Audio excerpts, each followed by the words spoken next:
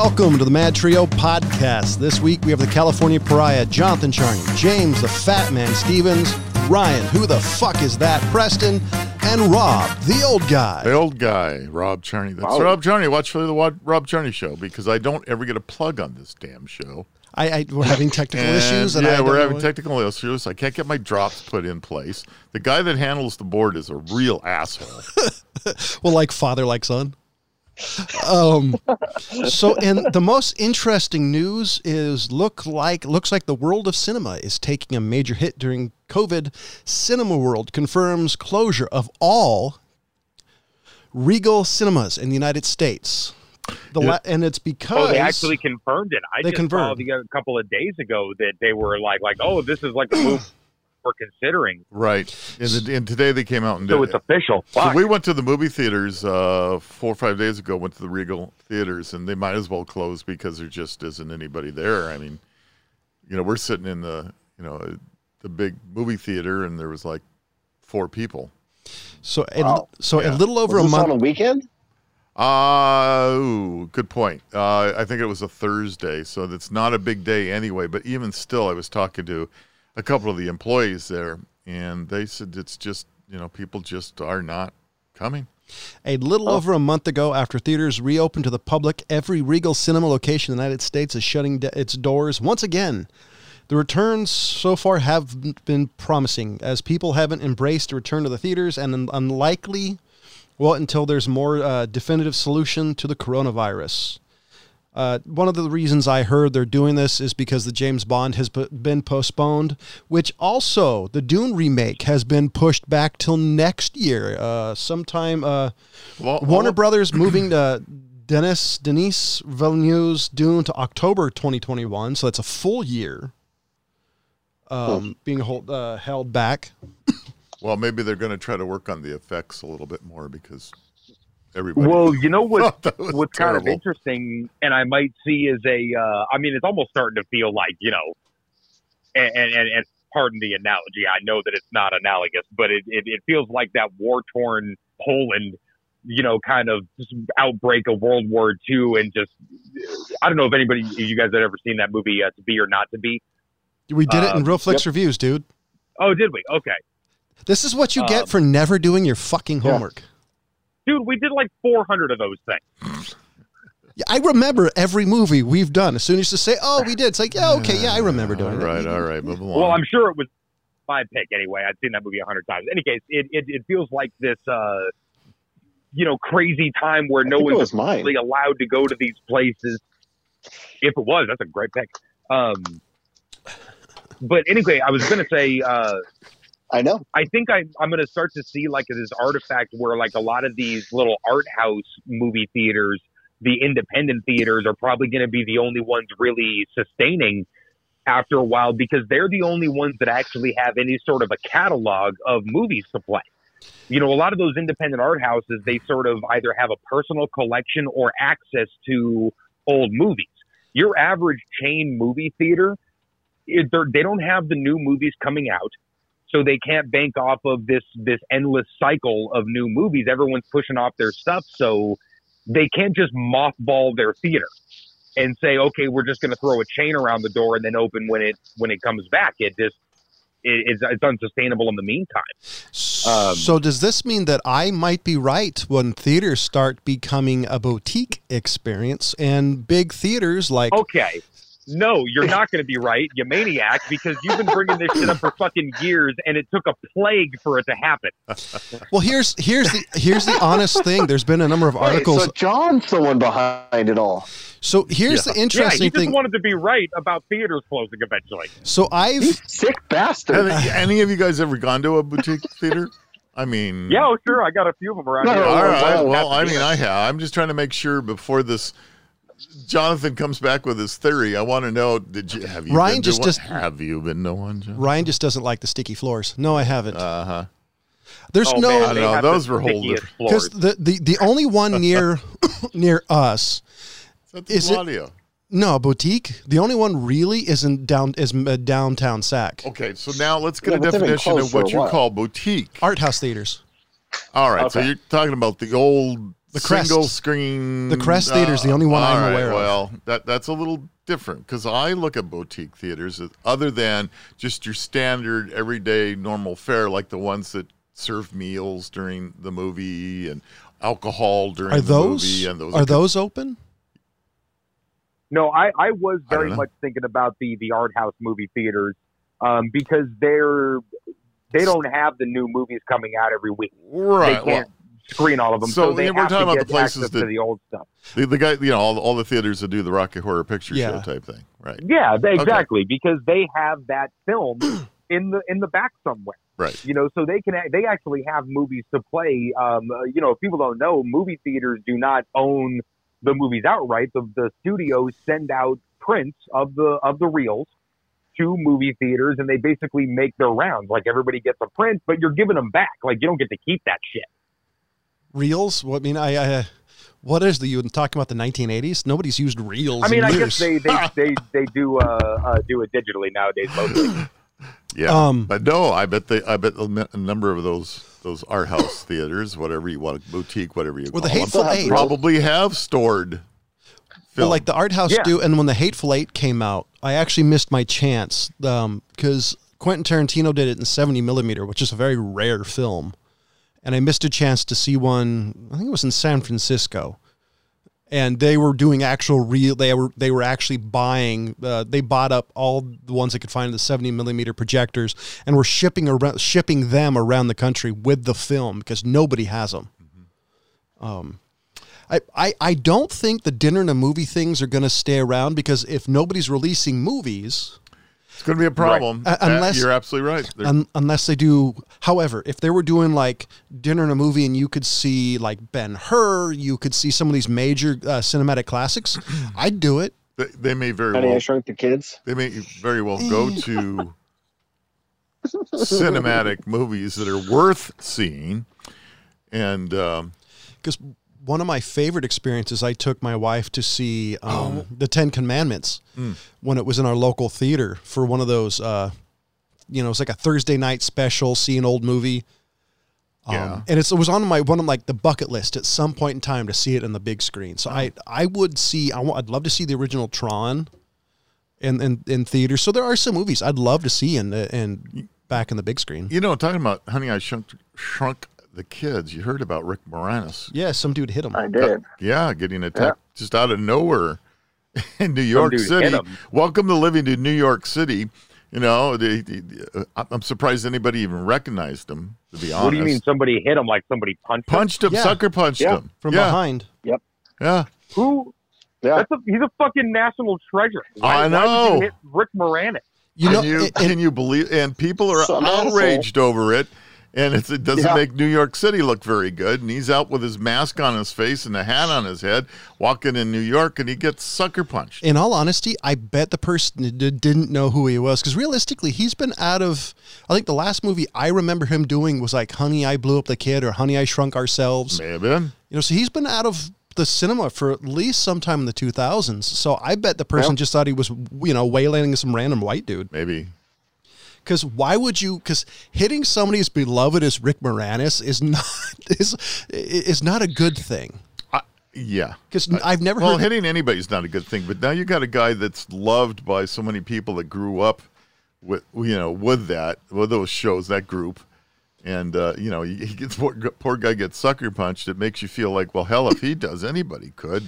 Doesn't look good for New York. Well, nobody's ever said anything bad about Rick Moranis. Like a lot of these stars, you hear people say iffy things about, but there's a handful of celebrities who the only thing you've ever heard is the dude or this gal's a really nice person. Yeah. Well, And so he it's seems like it. I've never heard anything bad about him. So I'm kind of surprised that If it was happened. Woody Allen, then I'd probably understand it. it would have been his it would have been his daughter. I mean, excuse me, his wife. I'll be honest. I've wanted to punch Woody Allen for a very, very long time. Yeah, Very long time. that was a joke just for us. We shouldn't be that. What the hell?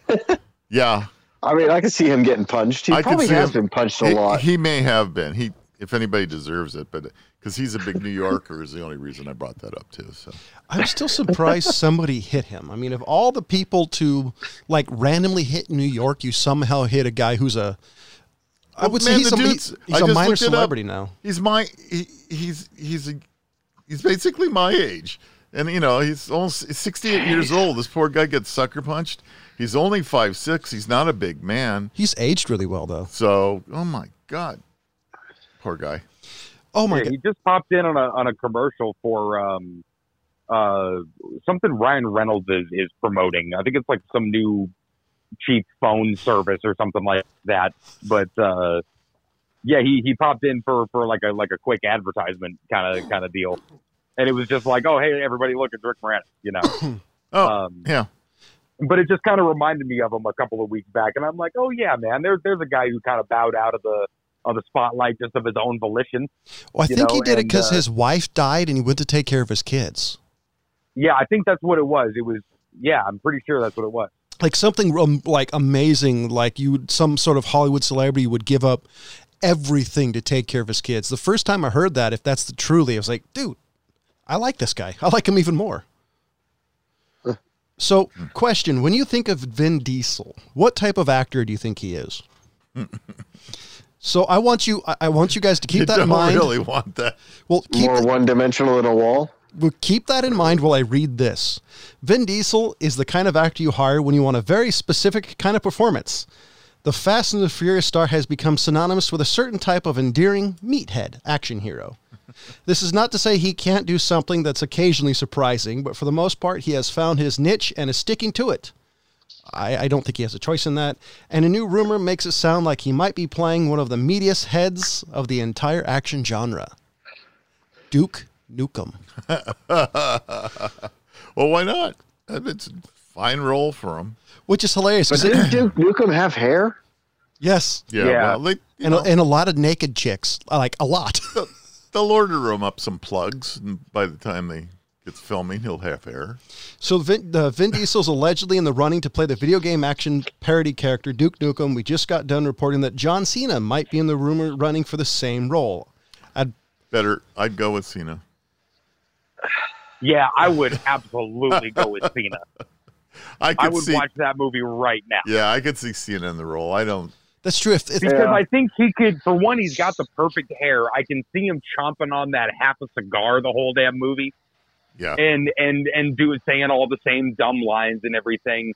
I see Vin Diesel as more of like a broody Batman-y, and nowhere near do I want this guy ever to get near a Batman costume, but that much more of a grumpy, broody type. I could see him being Batmite. I would really be disappointed if he didn't do a "You Can't See Me" as Duke Nukem.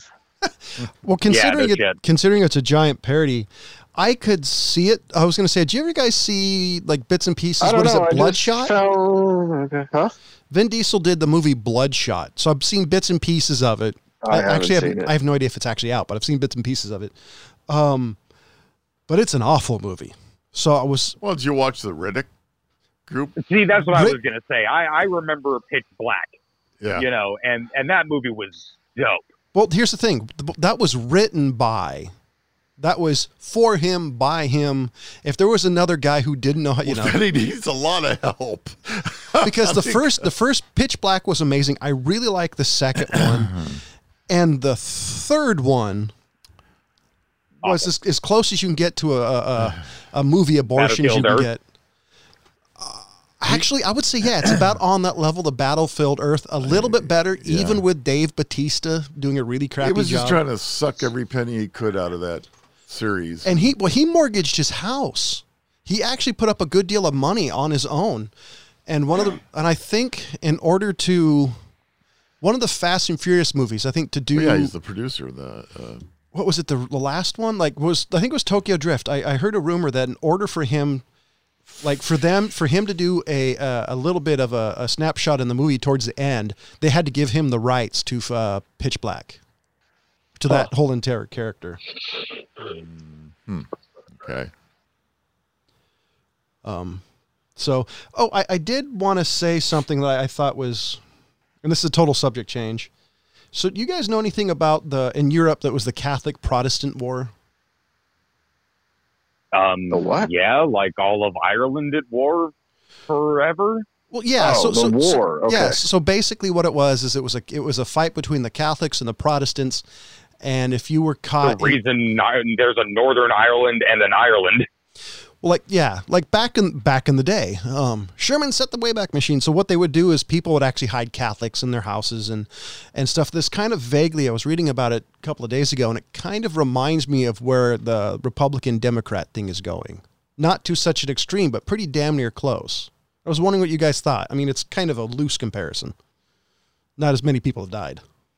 Yeah, I mean, I don't think you're ever going to get a bloody Sunday out of it, you know.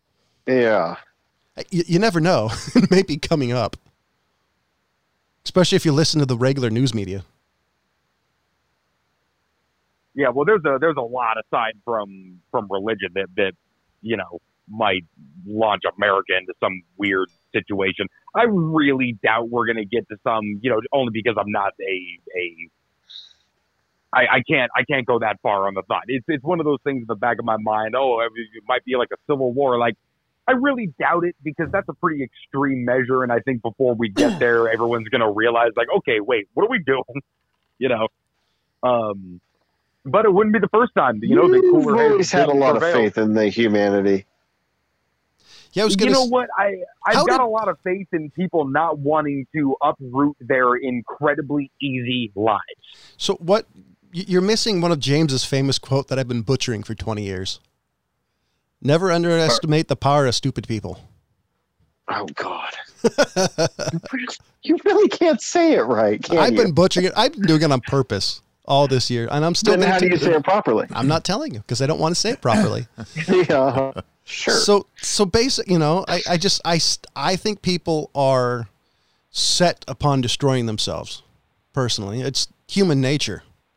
I think a small portion of them are set against destroying themselves, but I think when it really comes down to it, there's not a lot of people that are, well, for one, we don't have in this country anymore these defined lines of this is the left and this is the right. They're all intermingled with each other. You might have a couple of states that can, you know, put a line in the sand and say, if we see any, you know, such and such come this way, but it's not going to be the North versus the South again. You know, it's not like everybody that thinks one way is all in one area of the country. Are you saying the South will not rise again? I'm saying that there's too many, you know, whatever the South thinks it is, there's too many of the other people amongst them. I think it's going to be battle royale style. I think it's going to be a one giant melee because I know people, one particular woman who is politically as far left of me as you can get without being Pol Pot.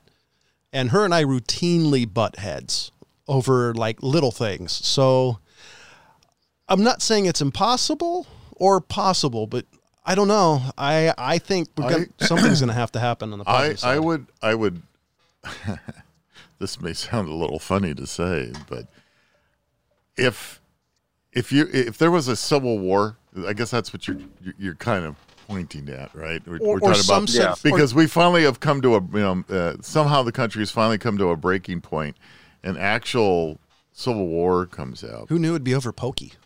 I think the leftist elite have to remember that the right, extreme right, somewhat right, even the mid right are all armed. What was that stat? Most of the left, uber liberals, what do they want? They want unarmed, and they don't own guns, and they don't stand a chance. My opinion. I mean, it wouldn't be good. What was that stat that I saw a number of years ago that says the state of Wisconsin, if you compared to an army, would be the world's largest standing army because of all the firearms owned or something like that? Well, look, even if the liberals, the extreme liberal side had the same amount of weapons, their goal is it's not just the left citizens versus the right citizens. It's one of those sides is gonna be against the government as a whole, and the extreme left, and I literally only mean the extreme left. Like, there's a lot of very reasonable liberals that are just willing to have a conversation and don't agree with certain Republican philosophy, let's say.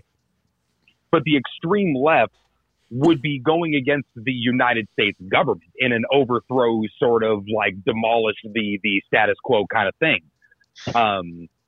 Which one, you've got to win that hearts and minds before you can, boot and rally and start storming the gates. So you have the United States military against you. Yeah, you might have a lot of like liberal sided people who maybe leave the military, and don't want to fight in that war. Somebody's having an emergency. Yeah. But you're not going to have the South or the whatever will not have to bear arms because drones. So here's the thing that I was told, and I've been told this by multiple members of the military, that if there's a fight, there's a very likely chance that the military is going to go the conservative side. And I've heard this from a number of people who are in the military who are like, oh yeah, we're all just going to say bye Democrats. And that may not be that's a broad brushstroke, but I've heard it from enough people that. So there seems to be a disparity in military between the National Guard and the standing military. And you got to remember the governors control the National Guard. Up until a point. So, well, yeah, but still they can call them in. And so usually the National Guard guys, and I'm not discounting your service and all of that, thank you, but they're weekend warriors, basically. They'll right? tell you that too. And they admit it as well, versus the standing army and a whole bit. So there is a big division between the two. There's a thing called posse comitatus where basically the government cannot call our standing military to come in and intercede. The only thing they have is the National Guard. So can't you pause that? Isn't there some sort of like emergency or some? Probably. But then we're back to where you were talking about. Would the generals, would the commanding officers, all the way down the rank, would they actually obey those orders? Because remember, they have a choice to say, sorry, I believe that's an illegal order. Because we're not going to have a repeat of what the Nazis did. Yeah. And they said, hey, I was just taking, following orders, and I'll kill as many people of my own people as I can. So that's the whole idea behind, the military saying, look, that's an illegal order, and we're not going to do it. And there's a lot of feeling that they would not go after our own citizens. So there's a limit as to what would go on that. I agree. Not to mention, look, all said and done, I agree with the founding principles of the country, and agree that it's a about as good a system as you can get with an imperfect people, with it still being run by right. people. So whatever side is in the interest of keeping that as the fundamentals and trying to move forward and trying to get it right where we got it wrong, but within the system, that's the side I'm on. So I think the only side where we still have a country at the end. The only thing that I'm wondering, and I said this last week or the week before, I don't remember, everything kind of blends in, is the fact I don't think people realize how good their lives are, even in the middle of having, like, say, racism issue and anti-gay and anti-this. We're still better off than we were 100 years ago or 50 years ago. And I think the biggest issue is people don't realize that, and their lives are so cush. They're like, okay, we need to upthrow the system. And it's like, well, look at Venezuela. Look at the Middle East. You look at all these places that are having these hardcore revolutions, and nobody's life is safe. Nobody's life is comfortable. And I think we're at the point where nobody realizes that our system hangs on the balance of one thing, all our good faith that our neighbor's going to do the same thing, or in theory has the, we're Americans, we're going to do its best. That's why traffic laws work, because we all decide to follow the rules. We voluntarily follow the rules. So I'm hoping that everybody's going to realize, hey, if we fuck up too bad, something's going to take, there's going to be a power vacuum, and it may be Johnny Law, it may be the next big drug lord. And I don't think anybody realizes that. And that's my biggest concern. That's the thing is that power vacuum might suck in like any one of our enemy countries who's capitalizing on an opportunity. And I'm not like the crazy, like, oh my God, we got to prepare for being invaded by China now. Like, but it's just one of those things that people aren't thinking about when they're like calling for a revolution, No, this is something I did say. I'm pretty sure it was last week. How things take time. Changing society to change society, you have to change it slowly. Like if my example was the acceptance of homosexuals in society. Like it was 10-year change, which is pretty fast in society. And usually anything faster than like say 10 or 20 years or 30 years generally causes big problems. I think that's one of the reasons why the 60s is such a great example of you had a big change really fast. It needed to happen. But if you take a look what happened during Freedom Summer and the Freedom Riders, some of these people lost their lives for it. And I think that's something people don't realize is society doesn't change overnight. And when you change a society overnight, you get a lot of feedback. You get a lot of people going, no. And that's one of the reasons why you hear all these people, we need to do this now. It's like, hey, hold on. It may suck, but it's going to be better for everybody, especially your side. If you go a little slower, it's not fair at all. I wonder if fair. I wonder if well, that's why I like the system. Again, not one would call a perfect system because how could it be? But it's like kind of the best we've got to work with. It's kind of try and test it. If anything, we have to get better at fucking up the system. Hey Ryan, are you there? You cut out, man. Hello? Oh, I'm here. Okay, you cut out. Saying if anything, we got to get better at not fucking up the system. You know what I mean? Not change the system. I wonder if so we were truly unprepared, I believe, for COVID-19. Yeah. I wonder if it had been even a stronger strain or virulent strain, I wonder what would have happened socially to the whole country, because everybody's still whining and sniveling about, we still have the deniers and the doubters and all that going on there. And now we have Trump who caught it.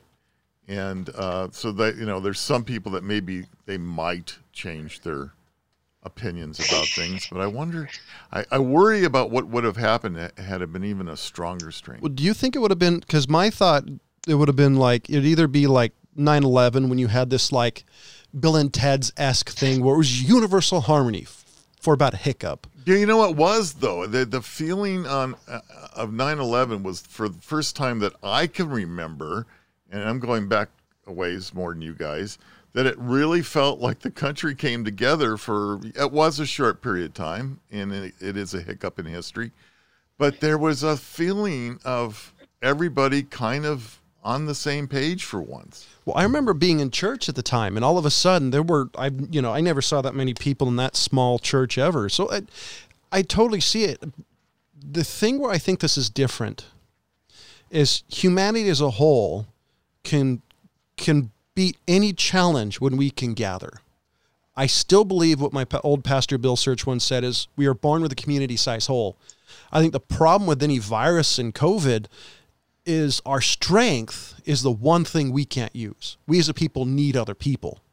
And I think that's the issue, is we cannot rally easily unless you're a hardcore protester, apparently. The other problem also is that there's such a discrepancy in, I don't want to necessarily say income, but in status and all that, between those of us that could hunker down and stay within our home and do what we want and still make a living and still pay the bills and still put food on the table, versus those that, oh my God, I mean, all the gig workers, all the restaurant workers, all the movie theater people, all these people, just nothing. I mean, and how are they surviving, right? And we can't even get our own Congress in the next bill, the next stimulus checks to get some money out to these folks.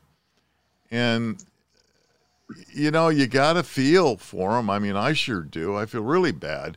And it's like, so you have this disparity between those of us that were able to hunker down and not have an effect, and those of us that were, I got to work, I've got to do something, I don't have any money, I can't stay at home. So I have a question, and I don't know if this is going to fit our statement of what you're talking about. There's an episode of the 1960s version of Dragnet, and this lady's kid's in trouble, and her comment was, nobody knows everybody. The first question you ask when living in Los Angeles is, where are you from? Basically, it was a literary way of saying there's no community. Nobody, their neighbors don't know each other. Do you think that's part of the problem? Like, you know, like back in the day, if your neighbor needed bread, you'd give them bread. Well, so even in the period of time I grew up, to a degree, the policy was good fences make good neighbors. You know, really, I mean, living in an apartment building for the most part, especially, you know, if it was an apartment building bigger than 4 units, you know, you didn't really know the guy above you or the person below you or the people. You really didn't know. Unless the guy was a trombone player, right? In the middle of the night. You joined in. But that, but no, I mean, that was my experience. And the fact was that I didn't really want to know him, right? Yeah, no, I'm right there with you. Look, I live in like a little 4-banger apartment kind of deal. It's not like a big complex or anything. It's just 4 apartments. Right. I'm friendly with my neighbors, but I am not friends with my neighbors, and I don't want to be. Right. You know, it's very much the good fences make good neighbors. Hey, knock on my door if you need a hand moving something up the stairs. You need to borrow a cup of sugar, I'm your guy. You know, those kinds of simple things. But I don't want to have any expectations of my neighbors, and I don't want them to have any of me. Yeah. You know, I want to be able to go home to my place and kick back and worry about my shit, not what my neighbors are doing. You know, let them handle their own goddamn life. Yeah, you don't want them. They don't want you. You know, I don't want you in my business, buddy. I mean, you know, mind your own business and stay out of mine. Right. And you know, honestly, going back to what were you saying? Like if it was worse, I think that if it was worse, we would have done a lot better. I think we would have taken it a lot more seriously. There would have been a lot less people bucking the system. It would have given us that common enemy, you know? And maybe I think, you know, like, and I don't even necessarily mean like if Trump didn't downplay it, because obviously the admitted, oh, I was trying to make it sound less than it was, obviously did some fucking damage, even in the way that they handled it and handled like sort of this slow half-assed rollout that they were doing. If it was actually worse though, like it actually was this crazy thing, this Ebola type thing that just really scared the shit out of people. Well, it still has a really good chance of being like the 1918 pandemic, where the summertime was groovy, the wintertime was killer. So don't count your count your chickens before it hatches. It still has a chance to come back and be brutal. Well, and that's the thing, is that because of the half-assed rollout that everybody did, couple of states before others, but then not really. It was like the, hey, safer at home. And look, and I'm right there on the side of people where you can't have the government all of a sudden just flippantly taking away your freedoms. But if that's what I'm saying, if it was worse, if it was something to be concerned about for everybody, like if you catch this, you will die, we would have figured this shit out months ago, because it would have been serious enough. I think you're overestimating people, to be honest. Oh no, I don't think so. I think they did not enough people had the overwhelming sense of self-preservation. If everybody all of a sudden had that self-preservation, we would have figured out our own shit. The majority of us would have done it, and we would have been a lot more sympathetic to the folks who weren't able to kind of figure it out and needed a little bit of help, and you know, those sorts of things like, oh, hey man, if this shit was really deadly and masks stopped it, and I saw somebody without one, I would like want to take them out of the storm and be like, buddy, let's get you a mask right now, man. I can't, you know, like I can't just see you as a citizen dying. You know, that brings up another point, and because a pandemic, either at this level or greater, has been predicted for a very long time.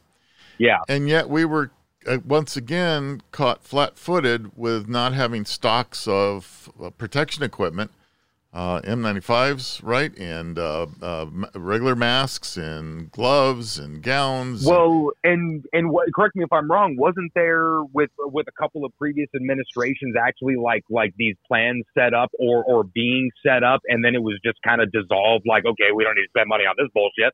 Yeah, probably. You may be right. We would have to look at it, but it would not surprise me. It's the long-term planning versus short-term expedience, which at least in modern times has been the history, at least of California, where long-term planning goes out the window when there's a short-term issue. The only thing, that may be. So if we were to look at getting prepared for nuclear attacks, like anybody could survive that, right? But I mean, the government. Their fridge. The government was all in for everything. I mean, there were safety shelters everywhere. There were signs everywhere. Every student in school was being taught to cut, duck and cover. Yeah, right. Like that was going to do any good, and all this stuff that was completely ludicrous. But yet the whole country was in, and lucky enough that never happened. But it seems look. I'm sorry, go ahead. No, I was just going to say, it just seems like so different for something that we knew was going to happen. The scientists are saying it's going to happen. We're going to have a pandemic. It's going to happen. And we just, okay, fine. Well, we'll wait till it happens, right? And I thought of a good analogy for I think people would be better if this shit was a lot worse.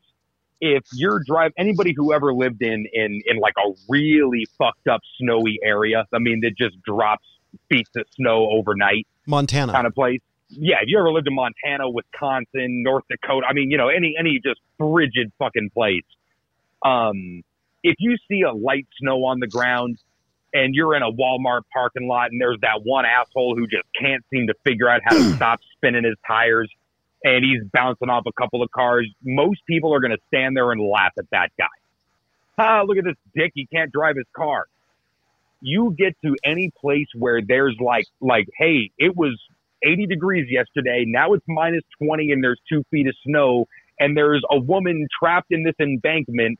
Her car's buried in snow. Somebody will stop and dig that lady out, even at the risk of their own safety, because you can't in good conscience drive by that shit.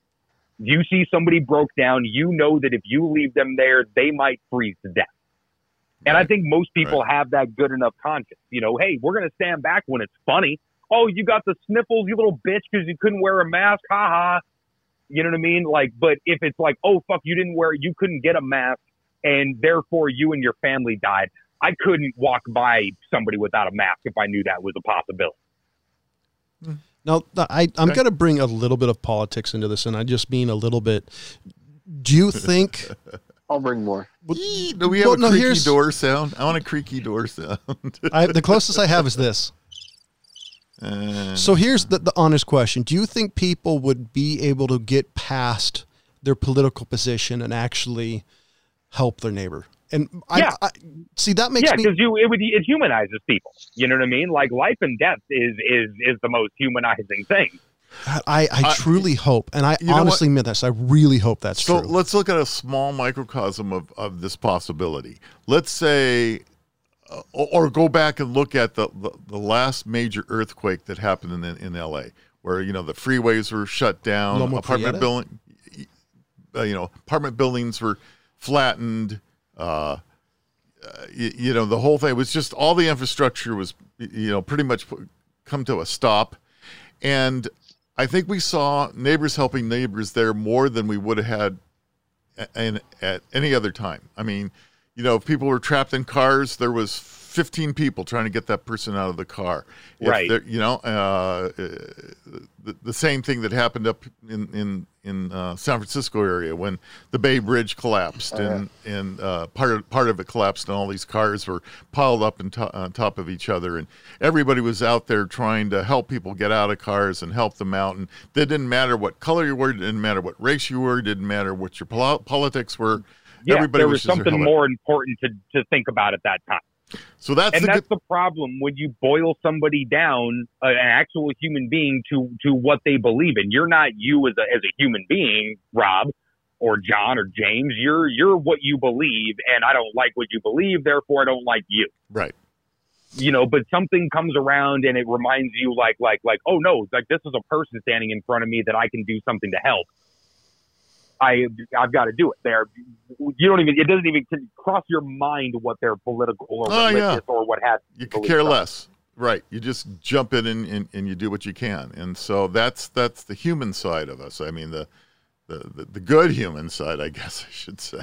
I truly hope that's still a thing, and we haven't gone so far to the side of, you know, you're a political position first and a person second, because that's the one thing that's made me incredibly heartbroken about modern America is how polarized you are. Because instead of being, oh, you're a human, oh no, you're a Democrat, you're this. It's like, it's really disheartening. Well, you know, it's difference between if you know the person, you don't know the person. Let me tell you an experience that happened to me while I was going to college. I decided it was a great idea. I moved into this new apartment complex. I think it was 30 units. And the owner of the property gave me a deal. He says, tell you what, you be the on-site manager for this complex, and I'll give you rent at like a quarter or whatever it was. I was a starving college student. It was like, you know, it was like, dude, man, I'm going to do it right now. I'll sign up for this gig. I can do it. Yeah, man. And then the reality of the job hit where, oh, by the way, you've got to collect rents from unit 4, 5, 15, 30, 28, and they're all behind, and you have to get that rent now. Right. And so here you are, right? This 19, 20-year-old college student managing this apartment building, knocking on doors, asking for money. And I remember one of the big eye openers was, trust me, anybody that's had this job will tell you that you've lost all faith in humanity because people are just terrible. You had to be a margin manager for an apartment building. I had to work at Walmart. I mean, how do you? I mean, I knock on the door and here's this poor lady with 3 kids and. She's trying to hold a single parent, trying to hold it all together. She can barely feed the kids, and I'm sitting there saying, "Well, you got to pay the rent, or you got to, move."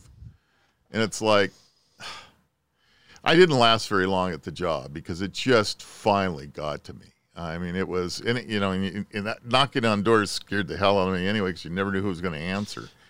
That's probably why they stereotypically always have like the old person who doesn't like anybody. There was always some sort of grouch who just doesn't give a shit. That's what you become.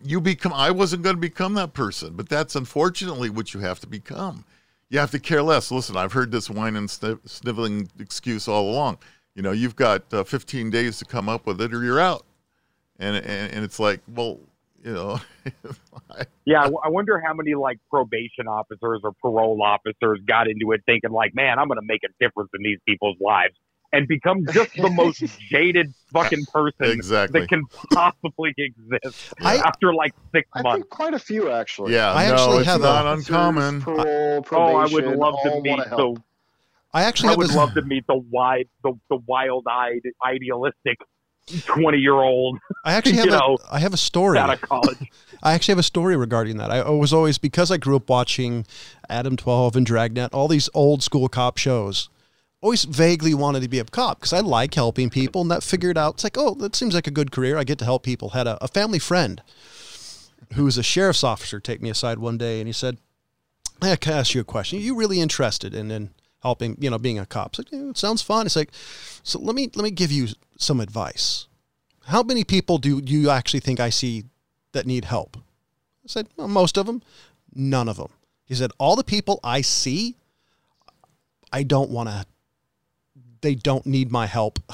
He said, they're all arrestees, or trustees of modern chemistry. They're all the dregs of society that I'm helping society. And I'm really putting it nicely in the way he told me it. And he said, being a cop isn't about helping people. It's about enforcing laws, removing the people who have broken laws. And he said, you do help people from time to time, but that's not what the job entails. And Yeah, I would imagine like being able to help people, like help, not the, oh, I'm helping this person by getting them away from the place where they can do crime or harm or drugs or whatever. And if there was like actually helping people. And if there's ever a guy that was a perfect law enforcement officer, it was this particular gentleman. I mean, if you met him, you'd be like, it's only because he loved to fuck with people. Pretty much. All right, so that was his thing in life. If I could mess with this person, I'm going to mess with him. But he legitimately took me aside and said, "Look, I cannot help people. I'm arresting people. They, and that's when I decided like it wouldn't do me any good. I'd turn into the guy that, Rob was talking about. I'd be a jaded asshole. It's one of the reasons I had to quit some of the retail jobs I've had is because people turn you into that. Is because they realize, I learned in retail fairly early on, there's a saying that if you work retail long enough, those who bitch the most get the most. And it's 100% true. Any manager will break any rule the store has just to get the fucker to leave. Yeah, because you've heard it so many times, you don't want to hear it anymore and just get out of my face. And the guy will come back the next day and the next day or the next week and the next month and they get away with it. So, well, it takes special personalities to do certain things, and law enforcement is one of them. Oh, 100%. I just wish you could be wide-eyed and bushy-tailed and actually make a difference instead of realizing, well, fuck, my only job is arresting people who don't want to be arrested. But, because here's the thing is that like, okay, for example, I got my car stolen a long time ago, and I called the cops to make a report. They sent like the junior officer and whatnot. So you don't even get those calls as far as like I want to help this person, would do whatever.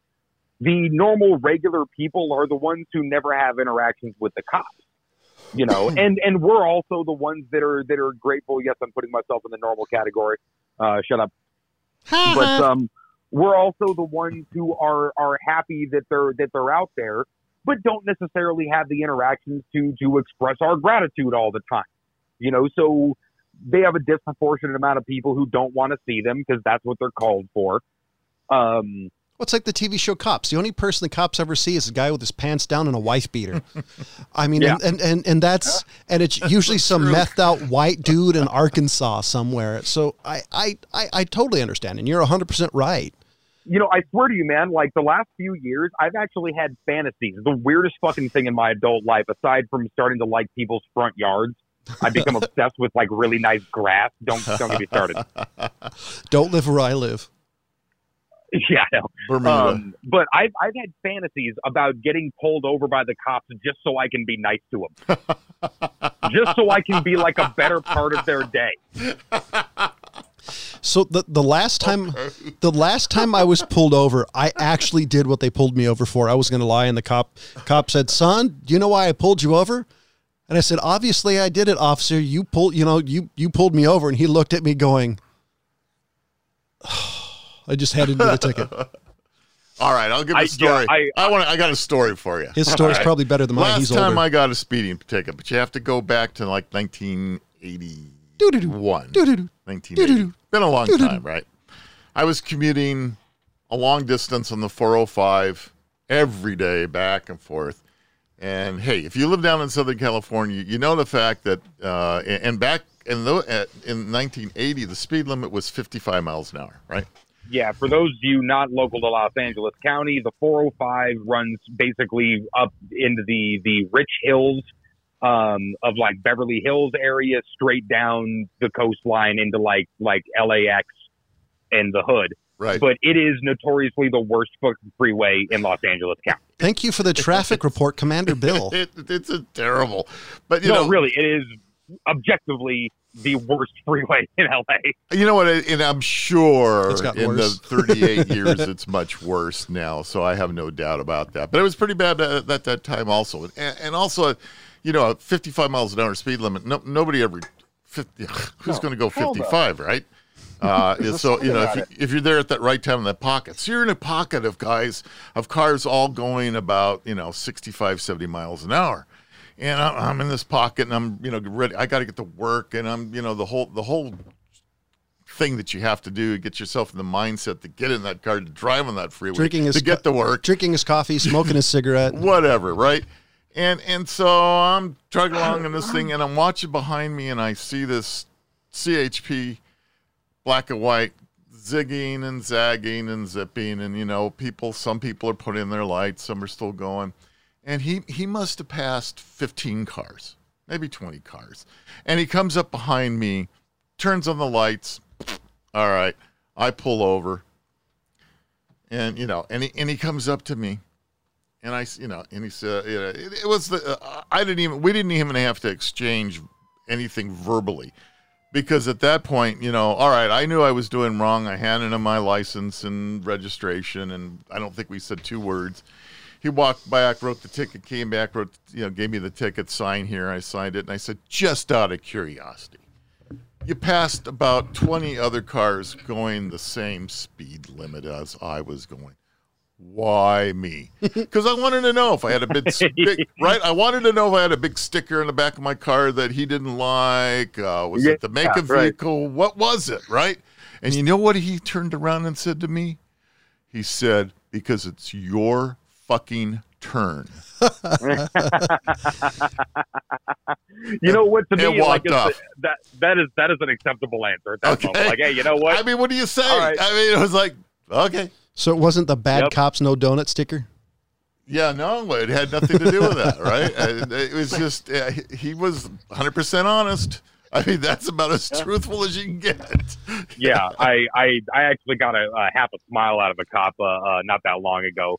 I drive around for work in the middle of the night every now and again, so I'll be pulling out of some warehouse, and I'm just the only guy on the road. So the cop, maybe even bored, maybe even just like, hey, what are you doing over here? You casing the neighborhood? Gotta take a look. Gotta take a look. I got a good smile. I always do the same thing. I'll roll down all my windows if I have any that I can roll down. I'll turn on all the interior lights and keep my hands on the wheel. So from like 15 feet away from the bumper, you can pretty much see, okay, this guy ain't a threat. I can walk up here at least a little bit more calm than I would not know. Yeah. Did the cop ever give the sniff test, though? No, you're not. Oh, that's definitely hiding happened. stuff. All the obvious jinking and stuff that's going on inside the car. Sir, do you have any dead bodies in your car? Right. Only if you knew. Yeah, I try to have like my license and my registration in my left hand. Yeah. So if the guy walks up and he's like, take my stuff, and he's like, why I stopped you? And I was like, no, but I trust your judgment. And he just kind of gave a good smile. He's like, wow, that's brave, but okay. Yeah, good. And he's like, oh no, it's just 3 o'clock in the morning. You're pulling out of here just to check just wanted to make sure. I'm like, oh, you know what, man? I told him what I did and what I was there for. He's like, I get the fuck out of it.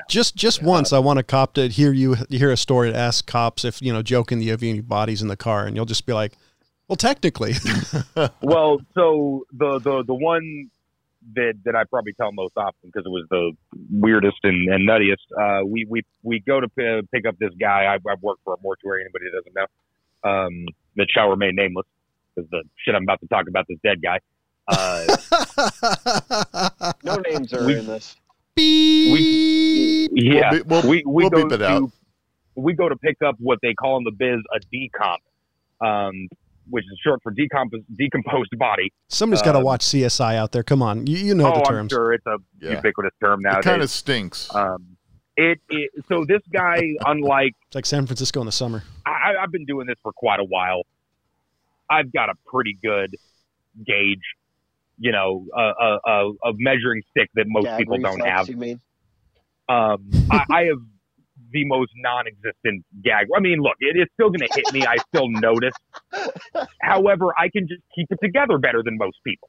It still sucks as bad as for me as it would for you if you were standing there, but you might lose it a little quicker than me. This guy, though, I walk in and he was covered in a sheet, and I pulled the sheet off, and that smell wafted up at me, and I made a beeline for the back door. First time I'd ever done that. And actually, the only time since that I've ever really actually had to say, if I don't go outside right now, I'm going to yak on this guy. Because here's the thing is a lot of the times you're doing this in front of like the guy's family. Right. So you can't have this like, oh, that's the most disgusting thing I've ever seen look on your face. You got to kind of be like, oh, you know what? Listen, hun, these things happen. It's okay. You don't want the family to be embarrassed about, the state of their their person if they're around. So you get used to kind of just keeping those sorts of thoughts and facial expressions to yourself, even though in your mind you're just like, oh my God. Wait, did you just say listen, hun? What are you, a 50-year-old female smoker? Oh no, I turned like 30 and realized I can call people hun in certain contexts. And I abuse that privilege. It's a good thing you're wearing, what do they call those tight jeans? As long as you're not talking to a coworker. Here's the thing is, no. Yeah. Here's right? the thing. I don't want to be the stereotypical Addams Family mortician guy that shows up in a jet black suit and creeps everybody out. I kind of lean the other direction and just be like, hey, look, we're all kind of regular people. Yeah, he's reality is he shows up in like the Ronald McDonald wig. He got the shoes. I mean, he's a half-gay Michael C. Hall character. Yeah, I'm not quite Patch Adams of the funeral business, you know what I mean? But I would try to do that before I tried to do like the super somber, almost more sad than the family kind of thing, you know? Yeah. Those people weird me out when the family is like, oh, hey, listen, mom was 95. It's all good. And the guy's like, I'm so sorry. You're like, all right, man, dial it back, bro. We're good. This was so unexpected, sir. Yeah, like I can't imagine how devastated you are. You're like, we saw this coming, dude. Relax. Anyway, we pick up this dude. It takes me like another 4 or 5 times in and out of this guy's house, and he was a big fella. He had to have been about I don't know, knocking on 300's door for sure. But here's the thing: is that's not that big, especially when it's me and another guy. So it was mostly about the state of him, where and at the time, actually, I was wearing like a suit. And doing that particular job in a suit, you know, your average little old lady at her home, not a big deal, nothing to worry about. But then this guy, on the other hand, you're like, okay, I want shoe covers, I want a full gown, hazmat suit, but you don't have any of that. You're just like, okay, I'm going to try to keep my feet back so as to not ruin my shoes and not let anything touch me above the wrist. So you're in one of like the stereotypical like 3-piece suit. I don't think I was rocking a vest at the time, but you know, definitely shirt and tie and a coat and slacks and shoes. You know, very respectable. I always went with restaurant style shoes though, because that waffle bottom, you need that traction. You can't Crocs. Yeah. Somehow I just don't. You see can't go with dress shoes or dress shoes. You're gonna eat shit, and if you eat shit in what I was staring at this day, you're just gonna kill yourself. Oh, you would kill yourself before you got to the shower. Your face first in a rather pungent situation. Yeah. So anyway, to make a long story short, too late. We finally get this guy. Finally get this guy in the van, and we were driving a big Astro van, like an old sort of late '90s piece of shit, beat up Astro van. Free candy which van. Most people would either lovingly refer to as the candy van, the rape van, the murder van. It just looked like that serial killer van. So it was probably mid-October, I want to say, or at least it was sometime during the winter months, freezing ass cold, middle of the night.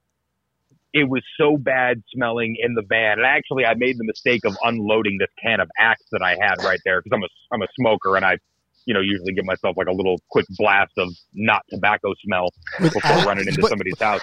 The dubious choice was Axe body spray. Well, it was just the quick, like, hey, I just need something to not smell like Marlboro Reds right now. I've literally had somebody tell me that body odor, like a decomp, would be better than Axe body spray. Well, so here's the thing: is when I unloaded this Axe in the back there, it mixed with it and became this third thing. It was neither Axe nor Dead Guy. Level 5 biohazard. It was fucking weaponized, dude. I'm not kidding. So me and my buddy, at 3:00 in the morning, driving down an empty freeway in a rape van with our heads sticking out of either side like Ace Ventura with a smashed windshield. It was just the most after to get pulled over fucking scene. If you pulled up behind this, you're like, there's no way I can't stop this guy. At least one another story. for suspicion all day long with this. What is going on here? So we get pulled. The whole van lights up red and blue, and I'm like, the fuck is that? And I'm like, oh shit, we're getting pulled up. And I just looked at my buddy. I'm like, dude, this is gonna be good. I couldn't roll down the windows in this old Astro van. I only had the driver and the passenger. And but I kicked the lights on, and they're all blasted tinted windows. You can't see shit even with the lights on. This guy, anybody who's ever been pulled over knows how they'll kind of pull up behind you, but a little bit staggered off to the left, so as to put the headlight right in your mirror. You know what I mean? It's to kind of line up with a little bit of a tactical advantage. And/or the spotlight that they put into your mirror. Yeah, the floodlight right. and all of that. But and then they'll walk up sort of parallel, a couple of feet off to the side of your car, and this guy gets up to about the bumper, and I'm watching him, sort of his dark shadow in my side view mirror. And I'm waiting I figured he was going to get up to the window and be like, what the fuck, man? Everybody out. But he basically stopped at the bumper. I'm watching him walk up, and he freezes. And there's nobody else on the highway at the time. We're on the side of the freeway, but it was empty. He stops at the bumper, and he kind of cocks his head to the side like a curious dog trying to figure something out. And he sidestepped left, sort of half pulled his gun out of the, or at least unsnapped his holster. Okay, he knows what decom smells like, so he knows you got a body in there. And he throws like the knife hand out at me, and he started swinging out wide, starts to kind of cut the pie a little bit, and just starts yelling, hands on the dash. Oh, geez. And I'm like, fuck, man. And I throw my hands as far up onto the dash as I can. And this dude kind of walks over, sort of like half gun on his hip, but he's sort of like leaning off in to try to get a peek on me. And he gets a little closer. He's like, what the fuck is that, man? What is going on here? And I just started blurting out. I'm like, sir, we're with mortuary removal personnel. We just came from a residence where there was a decomp. There was officers standing by. You might have even heard the call on the radio. And you see the guy kind of freeze, and he's looking side to side, and he just kind of goes, oh, Jesus, man. And he kind of tucks his gun back down. And he's like, man, oh, my God, dude, I just assumed you were some serial killer out here. I didn't know what the fuck was going on. I just fucking smelled death. Please, go. Just go. And I just gave this dude the quickest thumbs up, started this junky piece of shit, and just was like, thanks, man, later. But the look on this dude's face was like, I think I just came across like some movie shit now. I don't know what's going on. Helter Skelter, man. For real, yeah. I've got Dahmer. I like, he didn't know whether to call back up. I mean, the old saying, didn't know whether to shit or go blind. Right. This guy was just trying to figure it out. And that was the story of how Ryan stunk up the 405. And just imagine him going back to the station that night telling the story. Man, you won't believe what this van I walked up on. My God. Yeah, no kidding. Yeah. Oh, jeez. That's story. That's the best law enforcement story I've heard in a long time. I did get pulled over twice by the same cops. Real quick, we get pulled over. I can't even remember what it was for, but they realized we were transporting a dead guy, and they're like, "Dad, don't worry about it. Just get the fuck out of here. Go to the mortuary." 2.5 minutes down the road, I get lit up again. I'm like, "What the hell is going on here?" The guy comes up and he's like, "Hey, listen, I'm with a rookie. He's never seen a dead body before. Do you mind?" Oh no, that's awesome. I'm like, "I don't mind it. I'll bring this dude on over." We just opened up the side of the van and whatnot. We're just like, "Oh, you've never seen this before?" And you see the guy all like, 22 years old and nervous, and law enforcement. It's like, "Yeah, man, look, there's a dead guy." Okay, what a story. That's a good one. Wow. Okay. Well, none of my stories even remotely. Those are pretty good. Yeah, I don't. Yeah. I got those for days. Most people don't want to hear that shit. That's good. Well, that's pretty funny. Considering at least 3 out of 4 of us have a considerably dark sense of humor, I mean, you need to give up the stories more often. Yeah, that's good. Oh yeah, remind me. I didn't tell you how we got a 500-pound dude off a boat. All right, that'll be for next week's show. That reminds me, that's like one of those stories that said, and then we had tequila. Yeah. So do you ever have any pet peeves? Just pet peeves. I got a new pet peeve. people who don't use their blinker. Sorry, go ahead. Okay, so there you go. So you got a pet peeve. I've got one that's less visceral, more related to. Okay, I got Amazon Prime. So I got Amazon Prime Video, and it's been hard to find good stuff to really watch. I think I don't know. I've been watching a lot of older sci-fi. Firefly. I'm watching it all Firefly again. Nice. But so what bothers me is that the Amazon Prime Video is leading you into this thing going, new episodes coming, and I see The Expanse, and I love The Expanse. It's a good series. I don't know if you guys watched it or not, but good sci-fi show. New series, new episodes. I'm going, shit, new episodes. You got to be kidding me. There's going to be new episodes of The Expanse. I'll need to find out that it's new to Amazon Prime. It's not new episodes, right? And that fucking pisses me off. Well, it's technically not. It's not a lie. Yeah. I mean, it's new to Amazon. Oh, great. So now you can't trust anything that says new episodes coming or new seasons to Hulu, new seasons to Epic, new season, whatever it may be. And it's just like, you just can't believe stuff anymore. So I've got a good pet peeve. So if anybody doesn't know, the old guy is my dad. And the reason why I think this is funny is the family motto is quite literally question everything. And so him saying that outside just makes me laugh because I remember growing up pissing teachers off. It's like, well, my dad says question everything. Yep. No, so I'm sorry. I find it rather amusing. It just really pissed me off today because I was having one of those days. I was just, and I just wanted to chill out and watch some, whatever. And it turned out to be okay because I just watched more episodes of Firefly and. There's combat. It is a terrific show. Yeah, good show. You know what? Actually, I don't know if you guys have any of you guys have HBO, but I've been really enjoying Lovecraft Country.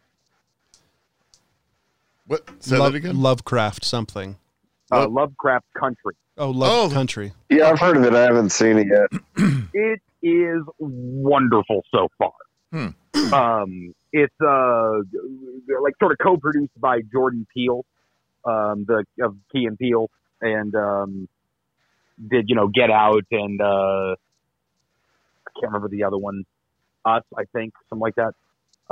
Any case, it's obviously based on H.P. Lovecraft sort of type of horror sci-fi, right? But with the most it takes place in sort of the early 50s, and has a lot to do with race relations of the early 50s in black neighborhoods and things like that. But if you guys get a chance, I would recommend that one.